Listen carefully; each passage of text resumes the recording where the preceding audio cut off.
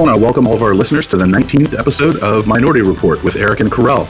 Each episode, we talk with real operators in digital media. Today, joining us is Shira Atkins, co-founder and CMO of Wonder Media Network. Let's jump in and get to know Shira. Shira, how are you? I'm okay. Happy to be here. We're happy to have you. We're excited. Love to hear what you're doing now. Tell us a little bit about yourself. What do you do for a living? And tell us about your sort of areas of expertise. For sure. So I am the co-founder and CMO of Wonder Media Network, which is about a 1.5-year-old podcasting company based here in New York. I started this company with a dear friend of mine from college when her mom decided to run for Congress in North Carolina, where she's from. My friend was working, Jenny is her name, my co-founder, was working as a reporter at Bloomberg, and her mom, along with tons of other women, decided to run for office. And we felt like that was an incredible story that wasn't being told particularly well. At the time, I was working as a brand strategy consultant. I had my own small shop and was looking to do something a little bit more meaningful.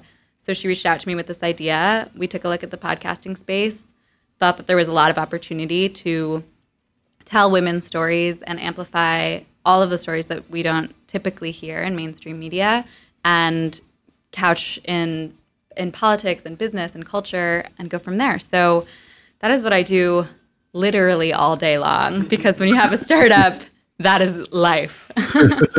That's awesome. Before you started doing that, tell us about you. Where were you born and where were you raised? I was born in the East Village, but I grew up mostly in Montclair, New Jersey. I always wanted to be a New Yorker, like when I was growing up, if I'm being honest. And then my parents actually moved to Manhattan when I was a senior in high school, and they are now on the Upper West Side. So, metro area. And then I went to school in Providence, Rhode Island, and came straight back to New York after that, and started out my career in digital media and have worked my way through sort of like all parts of the media business. And now, as a co-founder of a new one, again, I'm doing everything from taking out the trash to trying to hawk podcast ads to anyone who will take them. That's awesome. How did you get started down your career path? So I studied Russian literature in college, and I wanted to go into academia. I sort of felt like the world of ideas was the only world. And then I was worried about having to live in Russia because if you want to get a PhD in Russian literature, you actually have to spend time there, and it's like a pretty horrible place to live.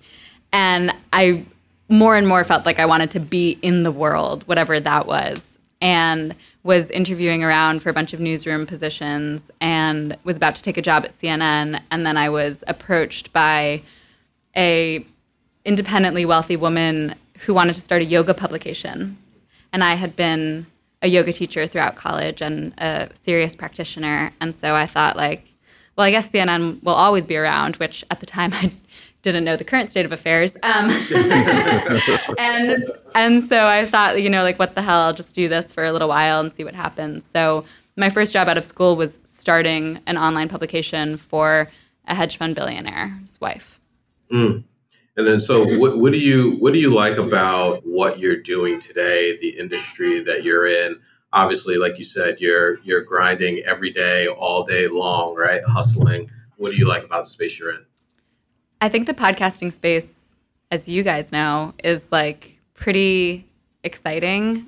There's kind of unlimited potential. In a certain way, this is just on-demand radio, and it's we're using technology that's been around for a really long time. Mm-hmm. We're using a format that's been around for a really long time. Right. But with the recent boom of the past 6 years or so, there's pretty cool opportunity for small fish like me to get in and actually make impact. And the space itself is small enough that just a 1.5 years in, I know everybody that I need to know and have all the expertise that I need to have. And so it's fun to be able to feel like I'm doing something, which I guess is that in the world piece that I always wanted. Mm-hmm.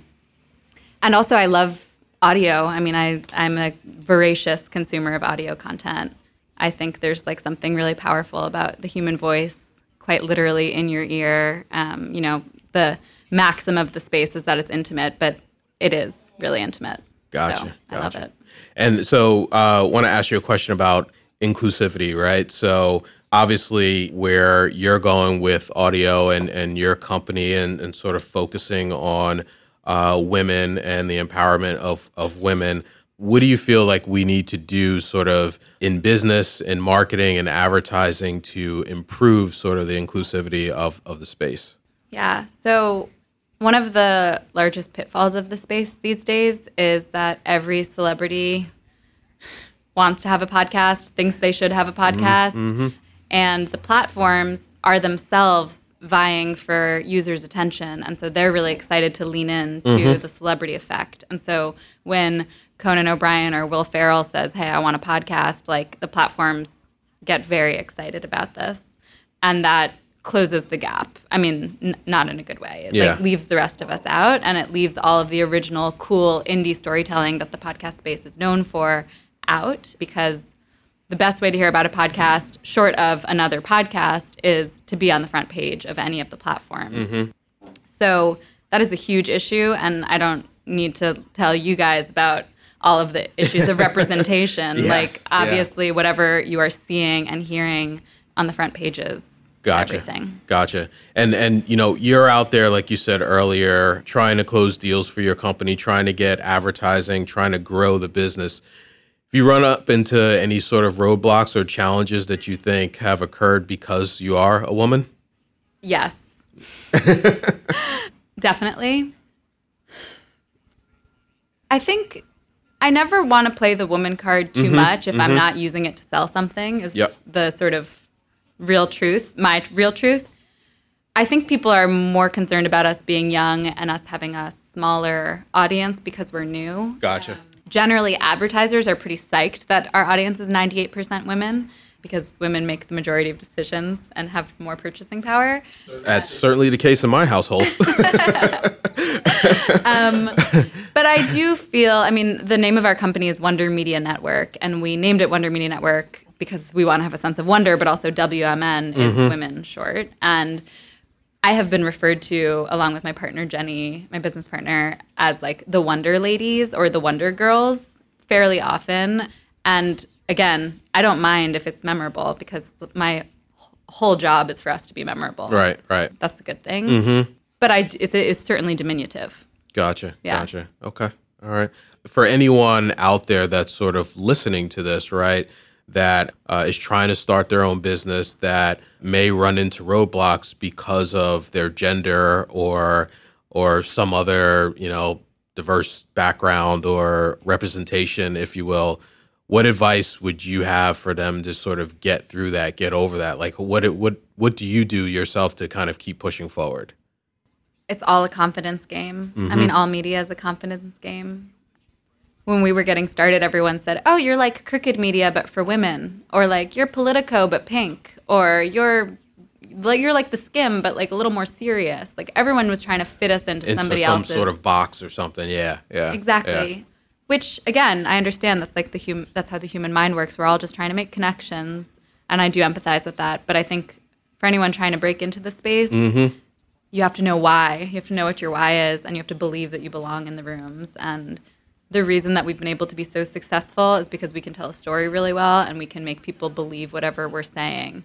So, you know, I'm a saleswoman, ultimately, which I didn't think I was before I stepped into this role. And probably the most exhausting part of my day is putting on the face that, like, I can conquer anyone, which is also certainly, like, I mean, this is quite personal, but, like, I'm using everything I have. And that includes, like, my femininity, my sexuality, my gender, because, like, I want to use it, and then I want to win, and I want to prove to people that, like, this type of business is viable without taking traditional venture money as well. That's really cool, and that's fascinating. You know, I'm thinking you have amazing content on, you know, sort of mentorship and, you know, mentors, and as you were just describing everything that you do to sort of navigate, you know, the week, the day, the month, the year. Did you have heroes or mentors that help guide you or sort of teach you what you just described? The short answer is that I don't actually have a single mentor, and I've been sort of desperately seeking one for a long time. Shameless plug, we actually have a show about mentorship called For Future Reference. And it's all about especially how women can find mentors in this era. But I have been unsuccessful. It's probably my own doing. It's probably an ego issue, truthfully. So instead, I just try to mimic whatever I see is beautiful or impressive in others and make everyone my mentor. I would like to have somebody that I could go to. My husband I go to. He's sort of like a mentor. Your business partner too, I would assume, right? For sure, for sure. Yeah. Yeah, and thank you for your honesty there, because it's interesting. A lot of the folks we talk with, sometimes you have a lot of mentors or folks that work with you, and we also encounter a lot of people who, just as you described, don't have any mentors. So that's a very real thing too, right? So how do you feel like that might affect how you work with others? Because I'm sure there's a lot of folks who are asking you for guidance and asking you to sort of figure out how they can figure out their own sort of paths forward. Maybe mentorship's not the right word, but do you work with others to sort of help develop them? I would say the more work that I have to do and the more intense work gets, not only the less charitable have I become, but also the less empathetic, at least with the people in my own office. Because I am paying their salaries and I want them to be doing really good work all the time, and I feel like my fuse is actually quite short. But what that's done is made me feel really bad about myself because I'm not my best self with the people that I need to be mentoring most. And therefore more charitable with people, random people who reach out to me and ask me for help. Also because when you start something, the only way that you get any success is people answering your emails. And so I have made it my business to answer every Facebook message and every email that I get and give something of value. And again, the confidence thing, this is much less like I don't ever put on false confidence if somebody's actually genuinely asking for help. But if I feel that there is an answer that I have, I give it. Gotcha. Where do you draw inspiration from? My yoga practice, for sure. I think the human body is incredible. I believe that we're vessels for the divine. So I draw inspiration from like my own human form, and the fact that like I am healthy is pretty inspiring and magical, even though I am so overcome with like angstiness about the city. It is quite a beautiful city, and there's so much diversity, and like just I try to like take breaths on the street and like feel the energy that this place has to offer. And I do have like my favorite podcasts and my favorite books and my friends. But these days, like finding it within myself and being disciplined about like letting inspiration be a part of my daily life is incredibly important. I was fascinated about how you talk about the fallacy of work-life balance. So we have to ask you about work-life balance. Talk about that for a little bit.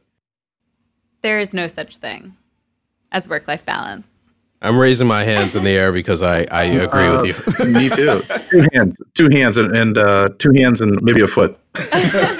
Like, even in one breath, as I just said, that like I draw deep inspiration from my yoga practice, I also feel incredible self-loathing that like I didn't actually practice today, even though I'm avowedly somebody who practices every day. And I drink more alcohol than I've ever drunk in my entire life, and I sleep less than I've ever slept in my entire life, and my skin is worse, and like don't really see friends, and like I walk around and I see dollar signs on people's heads because that is what my job is. So I think that's okay. Like life is work and work is life. Yeah, and work, right. Not just like the jobs that we have, but like we are just occupying ourselves until we die, and hopefully in the meantime, like doing something meaningful. And so like if you're doing work, and in my case, like I started this thing. Right, so like right. I'm going to do this thing. Yeah, And that is your life, the thing you started. Yeah. And I want to do a really good job, and I want to support the people around me. And of course, the caveat to all of this is like burnout is incredibly real. And there's no life form if burnout occurs. So I have to preserve, as the yogis say, your prana, like your energy or your life force. But beyond that, just do what needs to be done. So how do you preserve that? I get massages. That's a real answer. I smoke pot. That's a real answer. Hey, you're going to make me feel better about booking my next one. Yeah, like I love to cook for myself. That usually is the thing that brings me back. Also because like I spend so much money just like going out and buying food all the time, or like caviaring things to my office. Again, with the bougie, ridiculous answers, but it is true. So yeah, I mean, deciding to get home before like 8 p.m. and cooking a meal and like smoking a joint is how I come back to myself. Okay, that's a real answer. And it sounds like pretty good advice to some people entering the space. Any other sort of advice or tips to people sort of moving into, your industry? Well, moving into podcasting specifically, Yeah. don't burn out your ears. I burnt out my ears listening to too much audio content, and I now actually don't have a good sense for what sounds good. So I've been listening to a lot of music recently and only listen to like 20 to 30 minutes of like podcast content every day. Yeah. I was listening to like 6 hours of content on a daily basis, and that was just way too much. So it's really good to keep your finger on the pulse of what's happening and what's hot and all of that, but you only need a little taste actually to know that. You know what's interesting there is when we started this podcast a year and a half ago, I did the same thing. I think I subscribed to like 25, 30 different podcasts, and I just at one point was just completely exhausted and got nothing out of it, and I just had to cut a lot of what I subscribed to. So I hear totally what you're saying. Totally. Yeah. Yeah. There's also this feeling like there's 750,000 podcasts out there. Wow. And granted, like only about 5,000 of them are actually good, but 5,000 is a lot. And there are launches every day. And it's not just an industry thing. It's like, oh my God, Malcolm Gladwell just released this new thing. Like, hell yeah, I want to listen to that. But it will always be there. It's the beautiful thing. So make the list of what you want to listen to and then set the time aside to listen to it when the time is right. Right. Fun question for you. Name 3 apps on your phone that you use the most outside of email and calendar. Is it lame to say my weather app? Nope. We've had that answer on the show before. I use Carrot, which is you pay like $3 for it, but it has funny little sayings at the top, like "It's raining, meat bag," like crazy. It's so stupid, but I love it. Audible, all of the podcast apps. Audum, I love. They actually have a relationship with The Atlantic. We're sitting at the Atlantic offices right now, so I can listen to long form content on the go. Another way that my ears have burned out, but I also, because I'm in the political space too, I use Signal, which is a texting app. All right. Yeah. Shira, for all of our listeners, tell us how they can find you or keep the conversation going. Well, you can find our podcasts at wondermedianetwork.com. We're on Instagram at wmn.media. You can email me, Shira, Shira, at wondermedianetwork.com. And per my previous statement, I will answer your email. Excellent. Yeah. Well, thanks for joining us today. It's been great. And for all of our listeners, obviously, thank you for sharing all the episodes. And you can find us wherever you find all of your fun and exciting audio. Thanks for listening.